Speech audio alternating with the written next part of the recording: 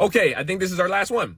When you have trouble reading a word correctly and you want to stop, what keeps you going? I think this is Aubrey. I'm sorry if I read your name wrong. Reading is a struggle and I'm getting better every single day. But Aubrey, to answer your question, this one is a good one because I know what it feels like to get frustrated on something that I don't know how to do. I don't know how to read it. So I get frustrated and all types of things happen and makes me like want to just give up.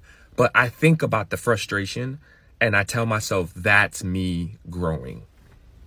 Yes. I think about me struggling and I say that's me growing.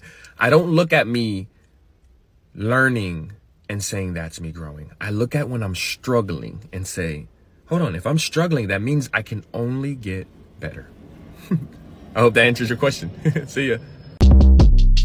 Short Cast Club.